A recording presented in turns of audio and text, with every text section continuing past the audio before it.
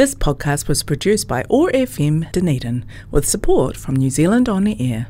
Otago Access Radio, in partnership with Otago Polytech, brings you Blowing Bubbles. Blowing Bubbles brings you positive conversations with people in their bubbles around the world. How are people living their bubble lives? Working from home, keeping kids entertained, and staying connected and getting exercise. And how are these things presenting us with the opportunities to find new ways of living?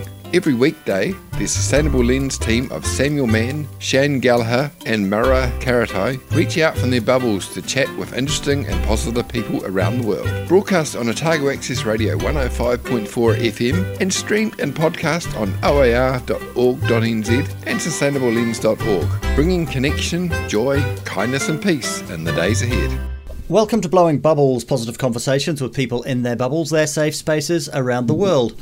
I'm Samuel Mann in Sawyers Bay, Dunedin, and I am joined also from Dunedin by Samuel Murray, who works in policy for CCS Disability Action. Welcome, Sam. Hello, everyone. Two Sams in one place. How will the world cope? I don't know. Two SMs as well. Oh, I know. Just gets better. When I was little, I wanted to have my middle name be Anthony. Oh, nice. I worked out when I was quite small that having initials that also spelt Sam would be really cool. But I don't have a middle name, so there is a space for me to add one. Oh, you should do it. You should do it. So, where are you in Dunedin, Sam? Oh, so I'm actually down on Portsmouth Drive at the moment, calling in from our local office of CCS Disability Action here, right next to the sculptures there, the teeth, the molars, which I quite like. I know they're controversial. You have to say that quietly. Yeah, I know. I think people have forgotten about it. Post-stadium, no one's interested in that anymore. So how was your bubble life? It's going back a year now. How was your lockdown? Yeah. Oh, gosh. Well, it was certainly challenging. So I've got a 2.5-year-old, probably 2-year-old back then. And so it was pretty challenging. And we were both working, my partner and myself, in a small house. And there wasn't much space, to be honest with you. Certainly didn't have an office or anything like that. I was just operating out of the lounge in terms of work. And we're just juggling, basically, just juggling a toddler. And we're kind of taking in turns. Both our employers were very understanding and kind of allow for a lot of flexibility in terms of the time you're doing work. So often I'll do work a bit more in the evenings and stuff like that, and also start early as well. So toddler was a great alarm clock at getting me up at 6 a.m. because I was working from home. I just start, and then usually I do a lot of the mornings, and then I'd often take him out in the afternoon out for the 2 hours of exercise, and then my partner would have a chance to spend the afternoon working. So we just did it like that. I can't hand on heart say we got 40 hours each week, but it was workable. It was workable, but yeah, it was certainly tough, and I know many people had it tougher. But yeah, having a toddler, especially the 2-year-old, even now he actually can do puzzles and watch TV. But back when he might have been a bit under 2 actually. Yeah, he couldn't actually leave him unsupervised because he'd put something in his mouth or pull something down or try and climb a shelf. So yeah, I really felt for everyone who had children just in that age range of, 1 year to 2 years, where they're walking, they're mobile, but they're not really sitting down watching things or anything or doing puzzles. They really need you there the whole time. Lots of people have been saying that they actually found the time at home more productive, and that has carried on, that they are working from home, and it's not just taking the commute out of the occasion. They're actually able to concentrate better at work. Have you carried on concentrate better than at work? Have you carried on working from home, or has the 2.5-year-old taken that out of the equation? No, I have on occasion. I still work from home maybe one day a week or so. It can be more productive. You're certainly not interrupted as much too in terms of meetings, and there was a lot of advantages. It was quite interesting actually, because quite a lot of my work involved, say, working with government and working with officials, and it was interesting having conversations with officials where they would be at their home and I'd be at my home, and it was just a bit of a different vibe. And I always felt there's something that encouraged a bit more collaboration, because instead of being in your workplace surrounded by your colleagues and having that as the kind of dominant influence, all of a sudden your colleagues were on the same level as people external in terms of contacting you. They were just ones that called you up. So, obviously there's some challenges there, but I don't know. I felt that almost led to some better interactions because you could actually, calling each other from home, even just a bit psychologically, leveled the playing field rather than them calling from a busy office in Wellington and I'm calling from my office down here. And I don't know. I thought there was something to that. Yeah, you might be somebody very important, but you're still at home the same as I am, and you're still wearing your pajamas, and you're still surviving a pandemic. That's right, and you can still hear kids in the background and that kind of thing. So it did. It helped level the playing field a little bit. So what work do you do you better tell people what CCS Disability Action is first. Yeah, sure. So CCS Disability Action, it's a very old organisation. Goes all the way back to 1935, actually, after the polio epidemic, and was predominantly focused on children and adults who had polio. These days, it's a pan disability organisation, which means it covers all sorts of impairments and disability. It's not impairment specific like a lot of organisations are, like blind and low vision, for example, or ID Services, IHC. So we do everything. The core of our work is really supporting people for a whole variety of contracts and kind of whole different ways: children, adults, family, whānau.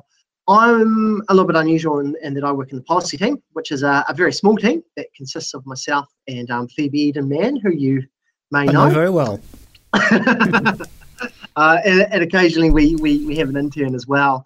But my role is more focused around the advocacy side, talking to government, submissions to government, meetings with ministers and members of parliament. Also trying to do some more public stuff in terms of blogs and radio and that as well. And also working with like-minded groups as well. So I've done a lot of work with the Child Poverty Action Group. Phoebe's done a lot of work with the children's sector in general. And I think Fit for Kids and Five for Five are two of the kind of umbrella organisations she's worked with. So it's very varied. I also do quite a lot of data work in terms of statistics and publishing those at a very kind of medium level, you might say. Just I'm not a proper statistician or data analyst. I'm more taking stats at a certain level and just getting them out in a public format. Let's take the first of your music choices. Let's have Tears for Fears. Shout. Why this one? Oh gosh, so me and a friend always used to go home on a Friday, and this is the song we always used to play when we started our Friday night. To be honest, when I was flapping, so I don't know. We didn't have a lot of CDs, and this is pre the day of music on demand. But we both genuinely like it. It's a great song. It's a classic.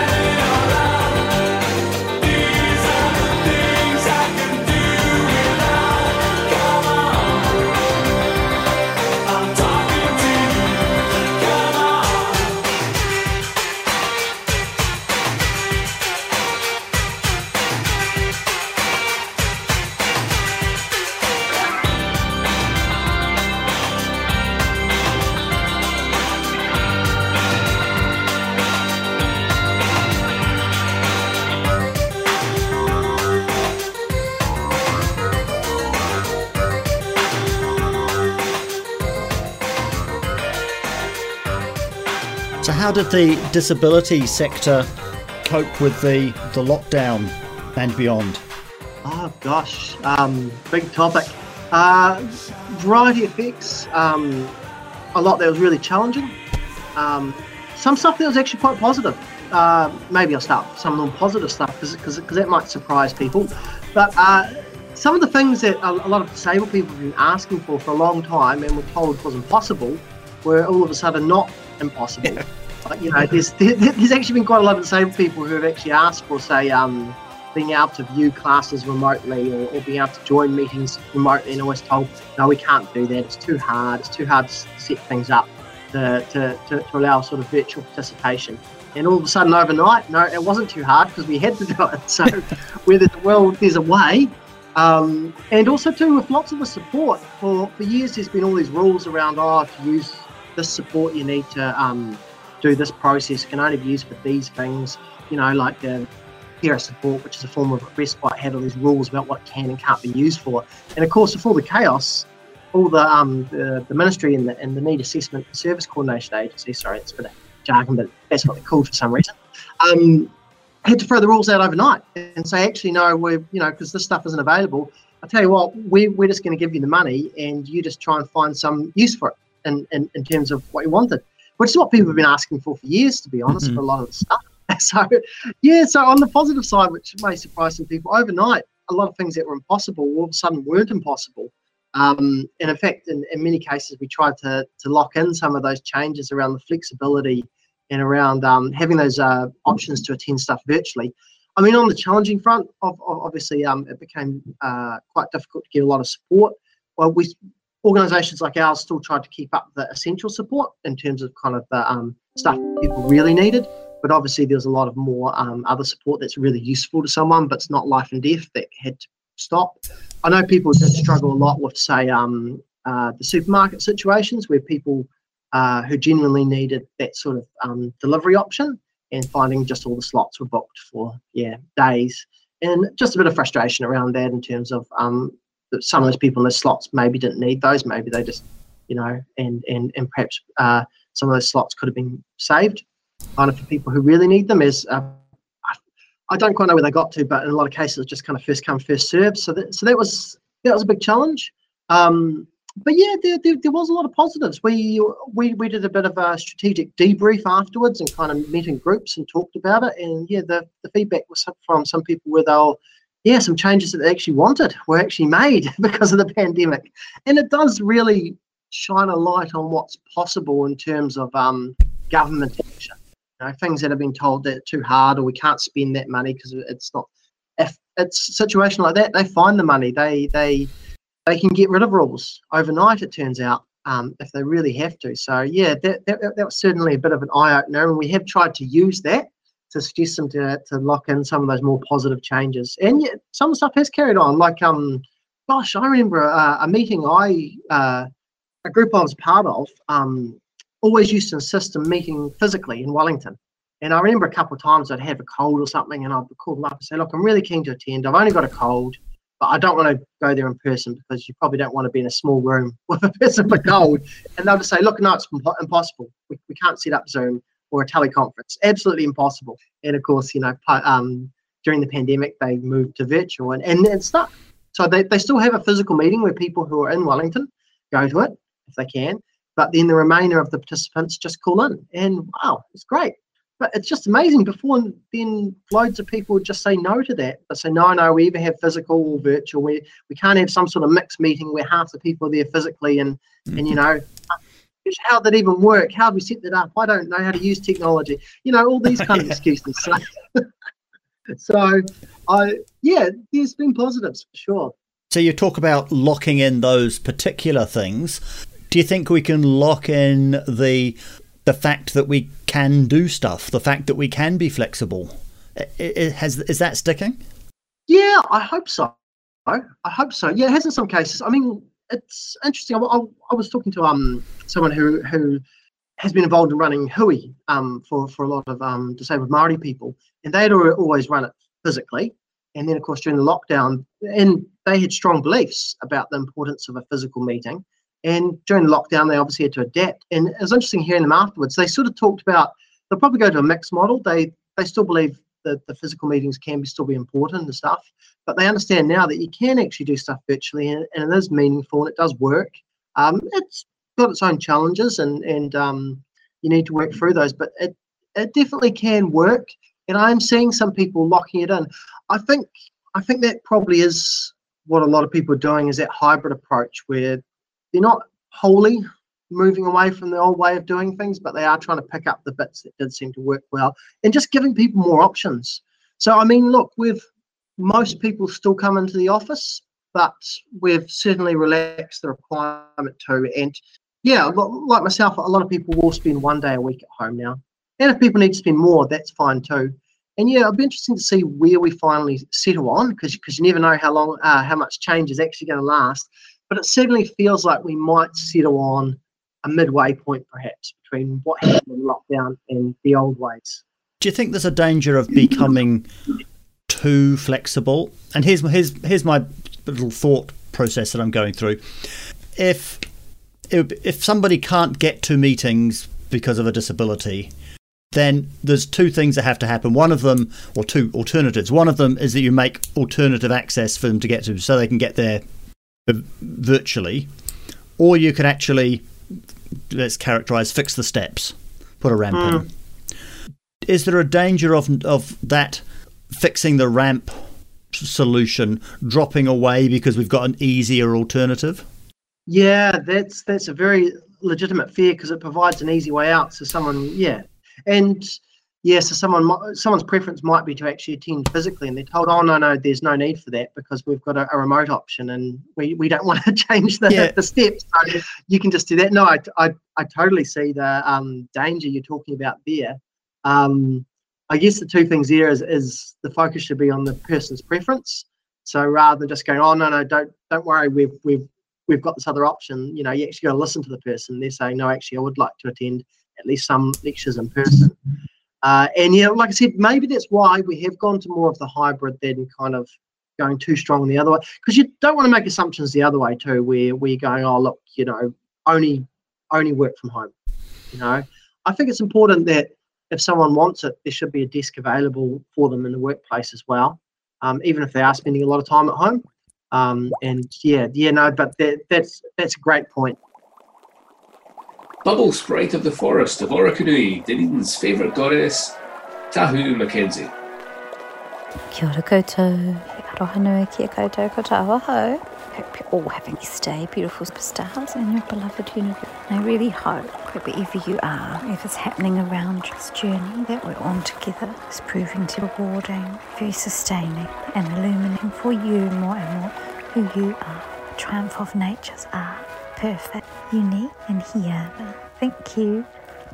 So I know that for all of us, we've been through so many changes. We've had to learn so many ways of doing things, and we've had to really call upon our deep reserves of intestinal fortitude, Mother would say, in order to get through the last several months together.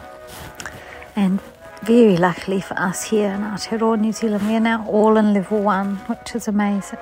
And this is really a testament to our ability to work together as a dream team of 5 million. And of course, the wonderful leadership and guidance that we've been lucky enough to be bearing the benefit of. I'm so grateful. And I know that for many of us around the world, this is not the case. My beautiful mothers in the UK, and I know many of us have loved ones in different parts of the world. We just have to do what we can to support them. I'm so grateful I can talk to her every day and hear how she's getting on. Do my best to offer love and support. We can of course feel that love at a distance. We can of course share that love at a distance. Distance doesn't really mean for love. And something else that I've been really struck by, of course, over this time is the importance for all of us to share how we're feeling, how these changes have affected us, how we're feeling day to day. We might move through many different states of being, but to feel that we can talk about it with someone who cares is so important. And of course, we can also reciprocate this. We can be there for those we love. Make sure they feel they can share anything with us, and we will be open to loving and accepting them in that reality that they're experiencing. I know that for many of us, it can be challenging to share our feelings and can be challenging to acknowledge our feelings. Societally and culturally, we're often conditioned to feel that only certain feelings are appropriate to share. Other feelings we can be encouraged to feel are burdensome to those around us when we share them.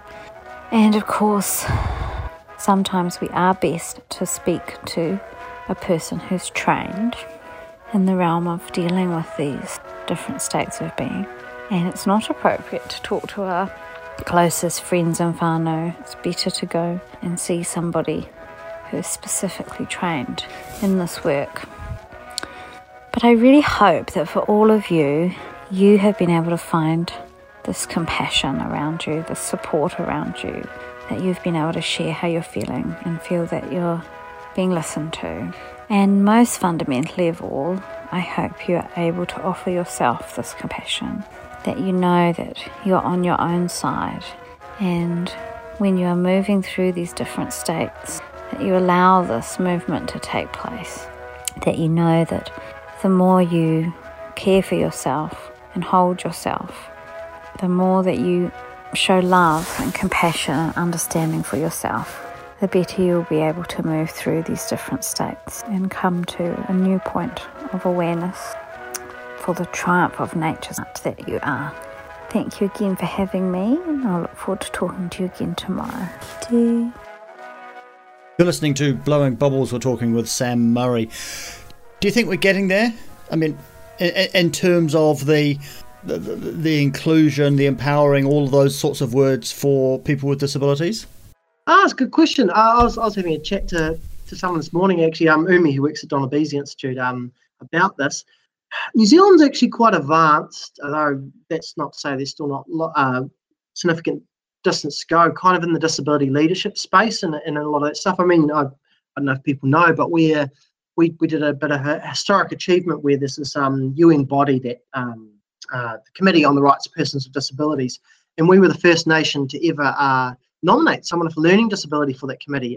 Robert Martin is his name, and he won, and he's on the committee. In fact, he's up for a vote. I haven't tracked whether he's won the second vote, but he was there for at least one term and hopefully 2 terms. So we do very well on that front. Where we tend to fall down a lot more is on the more material front, on living standards, particularly for folks on those lower incomes.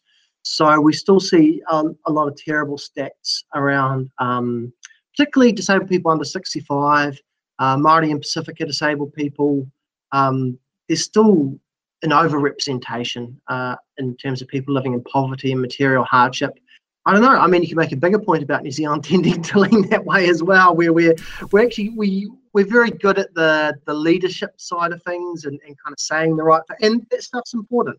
It's legitimately important, as we learn, but we don't always quite match that up with providing a good standard of living to all our citizens. And we can, it should be something that goes together, but there is a risk of it being a bit of an either or, where we focus so much on that we convince ourselves we've done a great job and don't need to worry about the basics like the levels of the benefit. And in the case of disability, we've got prehistoric kind of disability allowance systems that are just they date from 1975 and they're just not fit for purpose at all. So a lot of that material stuff is still quite far behind. Look, like I said, I don't want to oversell the leadership stuff because there's still quite a lot there, and I'm sure many might hear that would object to that. But I just feel that perhaps we've made more progress there, and we now need to keep making progress there, but bring the material stuff up as well through changes to income support and making support easy to use and more adequate. When the government shifted focus on the well-being, mm-hmm. and for the first couple of years, most people ignored it and said, yeah, that's very nice, but where's the money? And I think that one of the things that came through from the pandemic response was that well-being actually became a thing. This is the basis for policy. I'm just wondering, if we are moving to that kind of lens, for government policy or for how society operates. What do we need to do to that lens to make sure it's got a disability as a lens, a filter on that? Yeah, it's a great question. I mean, one of the big things that try to get underway is the better data, because a lot of those decisions about wellbeing are made around data. The key thing, though, with wellbeing and disability is to make sure that people realise that there's a lot that's changeable in terms of government support, in terms of wider society. The big problem with disability advocacy is that you end up inadvertently just feeding some negative stereotypes about disability. So you highlight some negative outcomes. You go, look at these terrible outcomes, and that just kind of reinforces some people's mind. Oh yeah, because that's because of impairment. That's because of disability, rather than putting the spotlight on the support services not being adequate, putting the spotlight on access concerns such as the steps. And the wider society support, and also the negative attitudes and kind of that kind of stuff. So that's always what's needed for the wellbeing lens, is to make sure you've got the focus there on the changeable aspects, which are huge.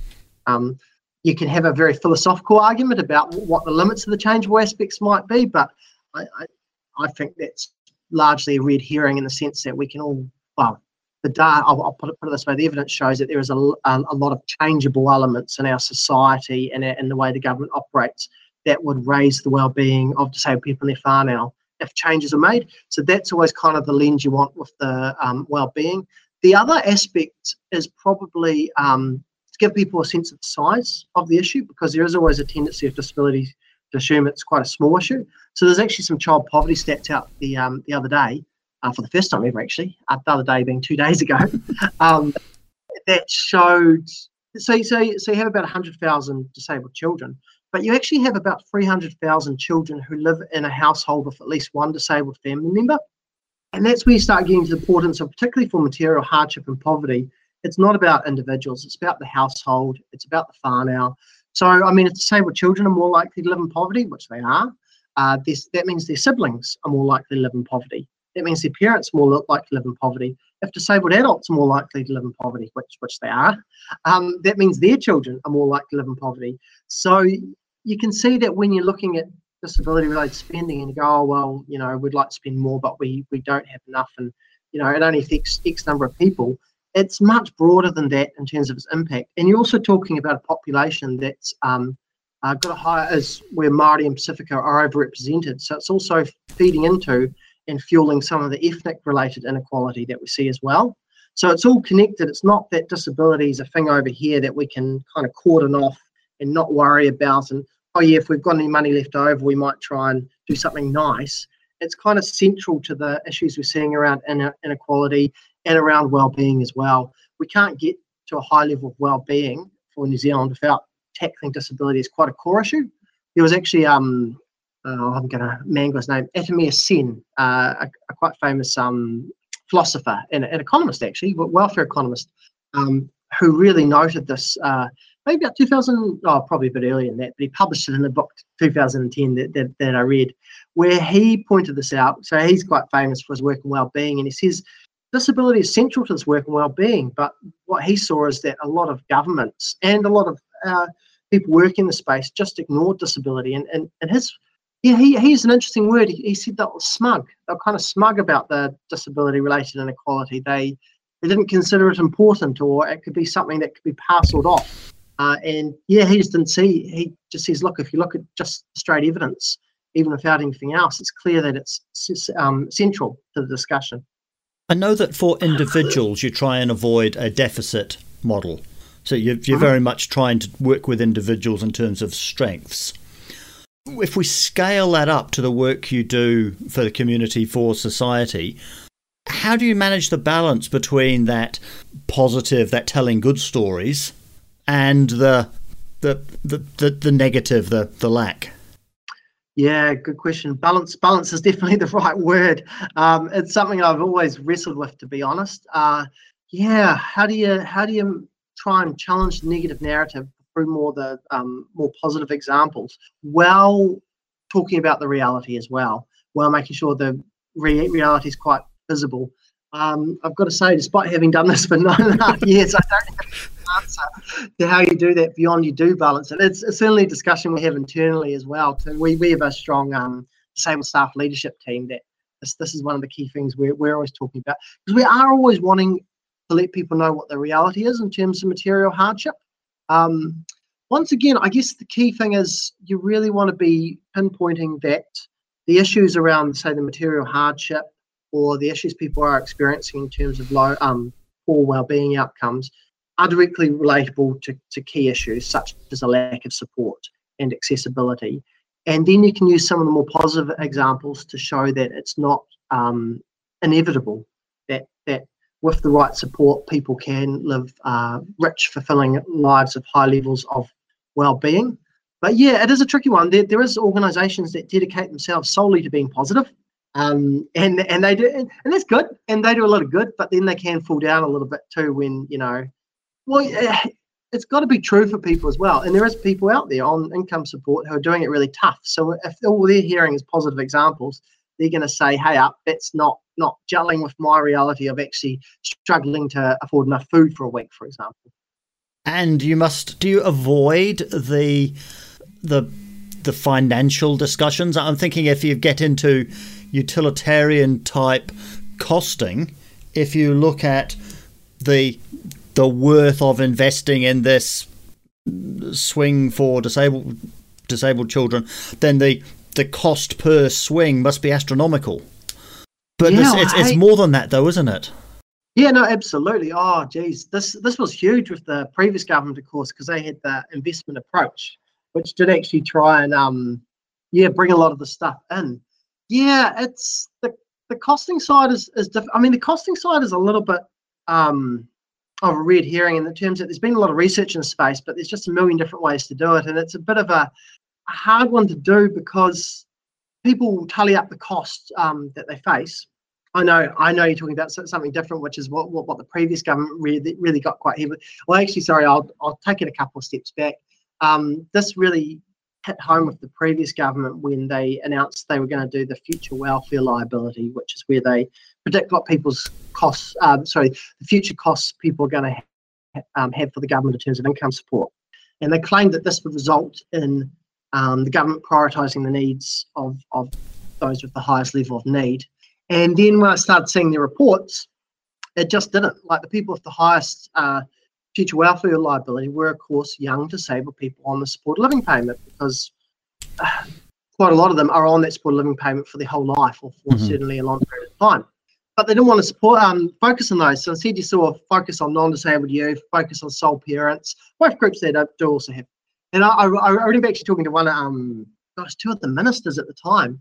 And I said, hey, you said this was going to focus on the most, those at the highest level of need. But it's clearly not. Those with the highest future welfare liability are not getting prioritised. And one of the ministers said, well, yeah, of course, because we don't think they're going to get jobs. And you kind of go, oh, yeah, okay. So that's not true then, is it? So obviously, in addition to doing the future welfare liability, you've also got this kind of judgment, which we could challenge that judgment in terms of actually with the right support, lots of people could come off that benefit. And B, even if we don't challenge that judgment, that's not what you were telling people would kind of happen. Yeah, I mean, it's a hard one. I mean, we all have different costs to society over a lifetime, and it's quite hard to predict those.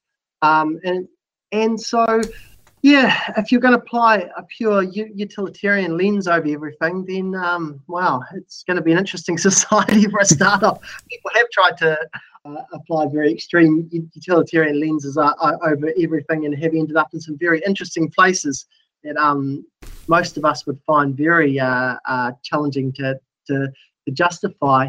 I mean, there's two sides to the cost. There's obviously the cost, but then there's also with the right support, what could the benefits be, especially if we're taking a more holistic look. Yeah, and I mean, the bigger question is just what kind of society do we want to be?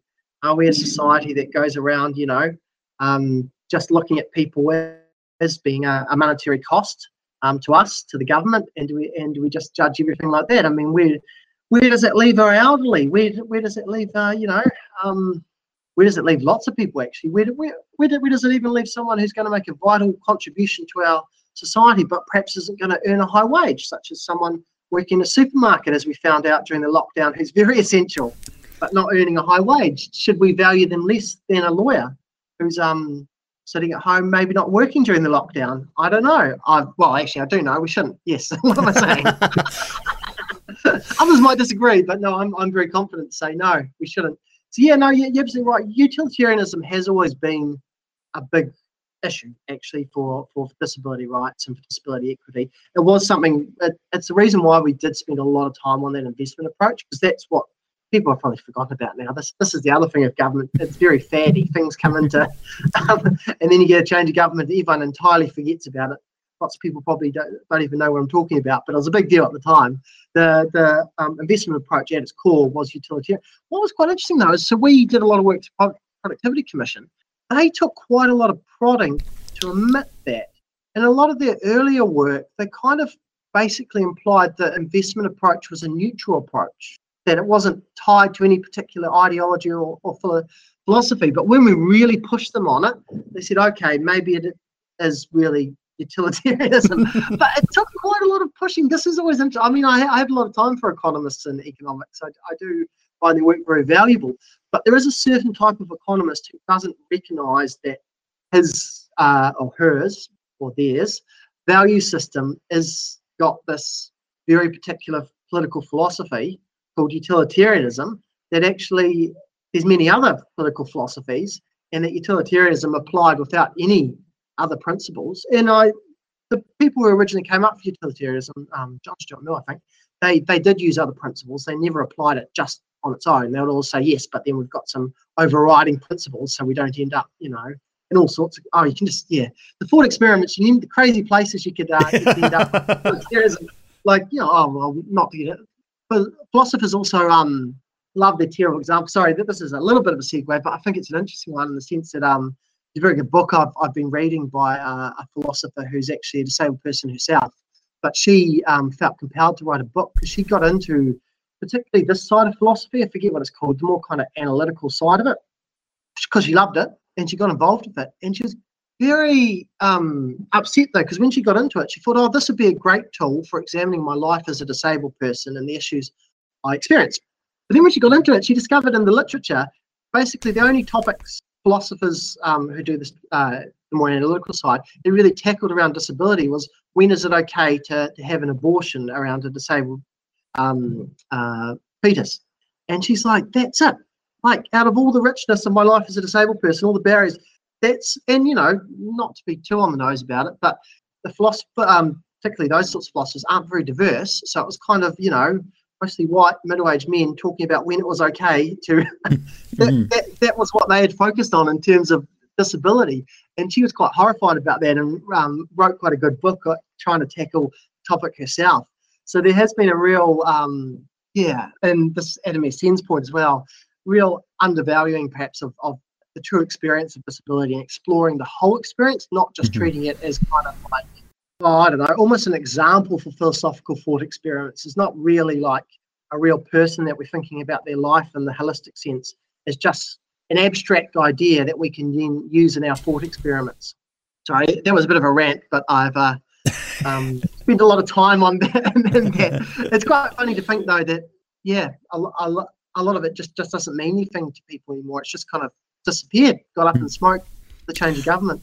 So let's take something that still does mean something to us. Let's take Take On Me, the greatest video of all time. Why this one? Once again, it's that same friend, actually. We used to love that on our... We actually had a rule that this is back when we were younger and skinnier. We always had to take our top off whenever we heard the song and dance.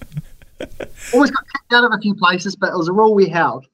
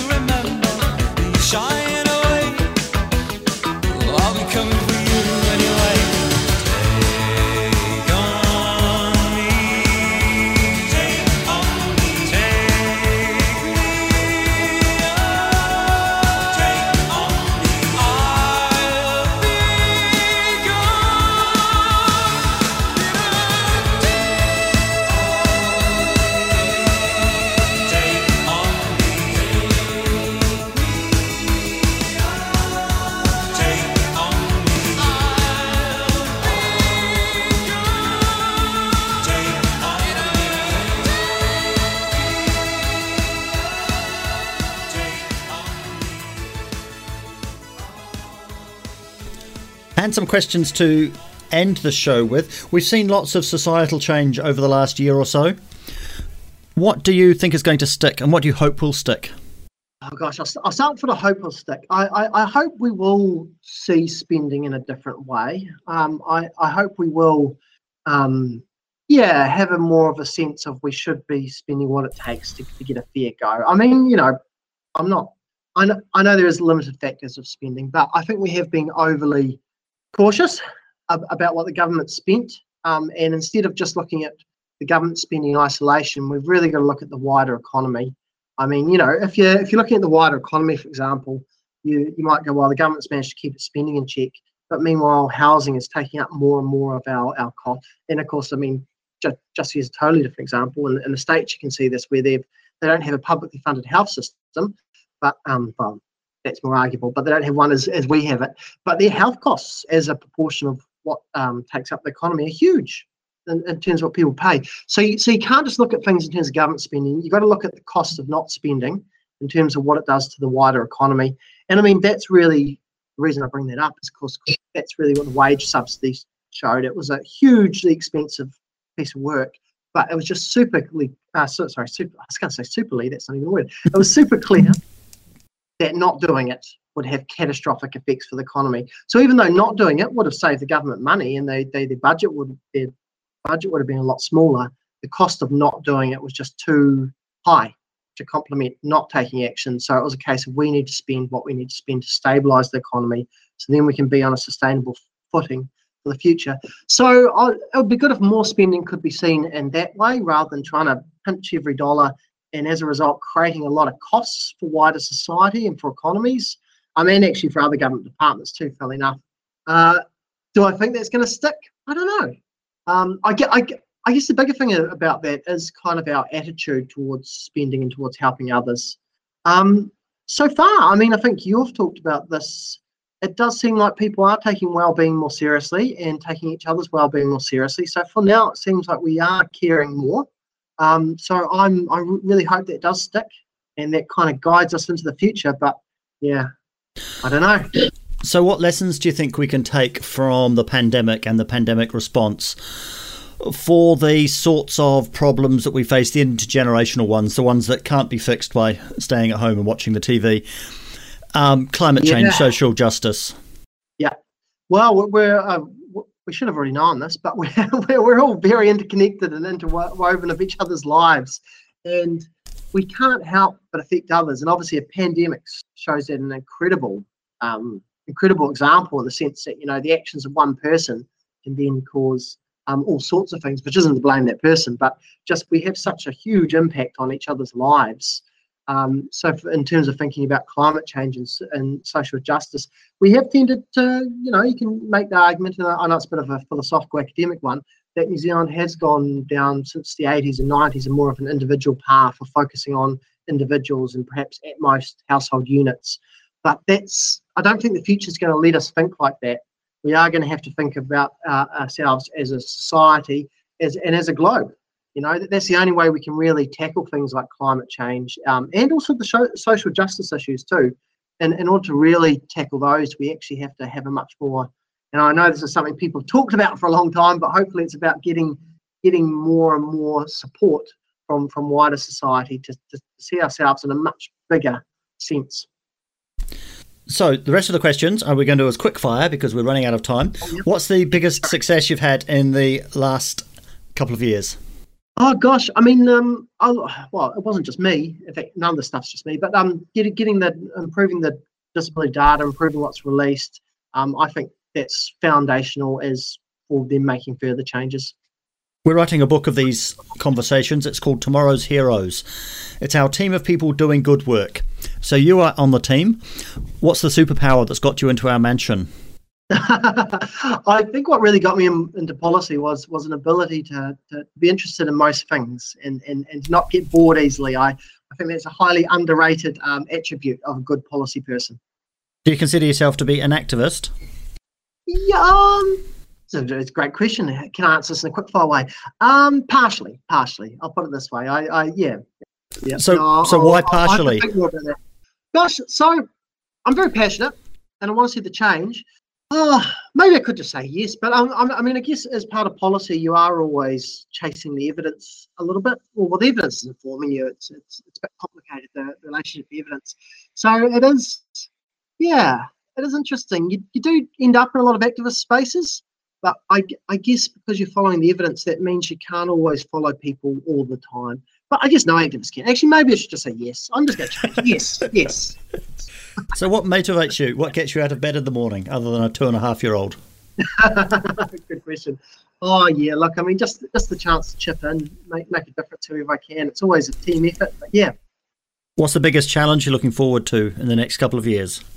Oh, lots of them. We've actually hopefully got another child on the way. So it's, in fact, children are probably the biggest challenge, let's be honest. Work can be hard at times, but yeah, children will challenge you in all sorts of ways. No, I mean, they challenge you in great ways in terms of focusing on yourself and how, your emotions and all that too, because you can't give children a good environment without having some, I won't say control because control is too strong a word for it, having some sense of your emotions and being able to get yourself in a good place. And yeah, big lesson there.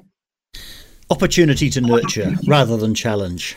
Yeah, that's the one. We're not allowed to call them a problem. No, okay. Opportunity to nurture. And lastly, do you have any advice for our listeners?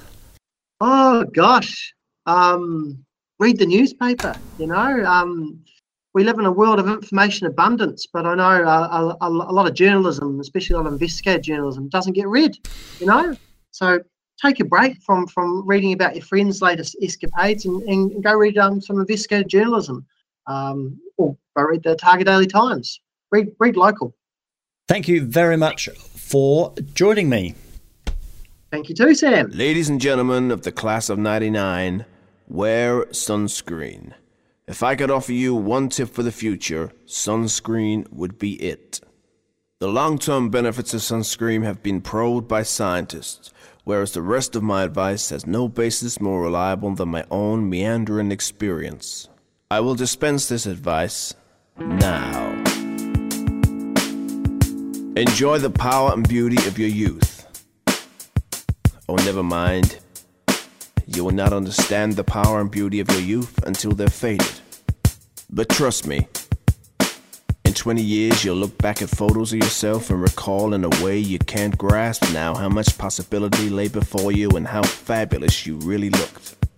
You are not as fat as you imagine. Don't worry about the future. Or worry, but know that worrying is as effective as trying to solve an algebra equation by chewing gum. The real troubles in your life are apt to be things that never cross the worried mind. The kind that blindside you at 4 p.m. on Sad Idle Tuesday. Do one thing every day that scares you. Sing. Don't be reckless with other people's hearts. And don't put up with people who are reckless with yours. Floss. Don't waste your time on jealousy. Sometimes you're ahead, sometimes you're behind. The race is long, and in the end, it's only with yourself. Remember the compliments you receive. Forget the insults. If you succeed in doing this, tell me how. Keep your old love letters. Throw away your old bank statements. Don't feel guilty if you don't know what you want to do with your life. The most interesting people I know didn't know at 22 what they wanted to do with their lives. Some of the most interesting 40-year-olds I know still don't. Get plenty of calcium. Be kind to your knees. You'll miss them when they're gone. Maybe you'll marry, maybe you won't. Maybe you'll have children, maybe you won't. Maybe you'll divorce at 40. Maybe you'll dance the funky chicken on your 75th wedding anniversary. Whatever you do, don't congratulate yourself too much. Or berate yourself either. Your choices are half chances, so are everybody else's. Enjoy your body. Use it every way you can. Don't be afraid of it, or what other people think of it. It's the greatest instrument you'll ever own. Dance. Even if you have nowhere to do it but your living room. Read the the directions, even if you don't follow them. Do not read beauty magazines, they will only make you feel ugly.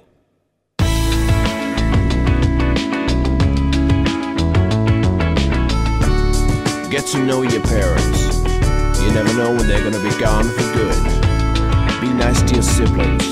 They're the best link of your past to the people most likely to stick with you in the future. Understand that friends come and go, but with a precious few you should hold on. Work hard to bridge the gaps in geography and lifestyle, because the older you get, the more you need the people who knew you when you were young. Live in New York City once, but leave before it makes you hard. Live in North California once, but leave before it makes you soft. Travel. Accept certain inalienable truths. Prices will rise, politicians will philander, you too will get old. And then you'll fantasize that when you were young, prices were reasonable, politicians were noble, and children... You've been listening to Blowing Bubbles, positive conversations with people in their bubbles, their safe spaces around the world. Brought to you by the Sustainable Lens team, which is brought to you by Otago Polytechnic. We're broadcast on Otago Access Radio every weekday afternoon at 3 and streamed and podcast on oar.org.nz. You can find us on Facebook and subscribe wherever you get your podcasts. We had a contribution today from Tahu Mackenzie. This is Renegade Soul, everybody's free to wear sunscreen. I'm Samuel Mann in Sawyers Bay, Dunedin, with Samuel Murray in South Dunedin. That was Blowing Bubbles. We hope you enjoyed the show. But trust me, I'm the sunscreen.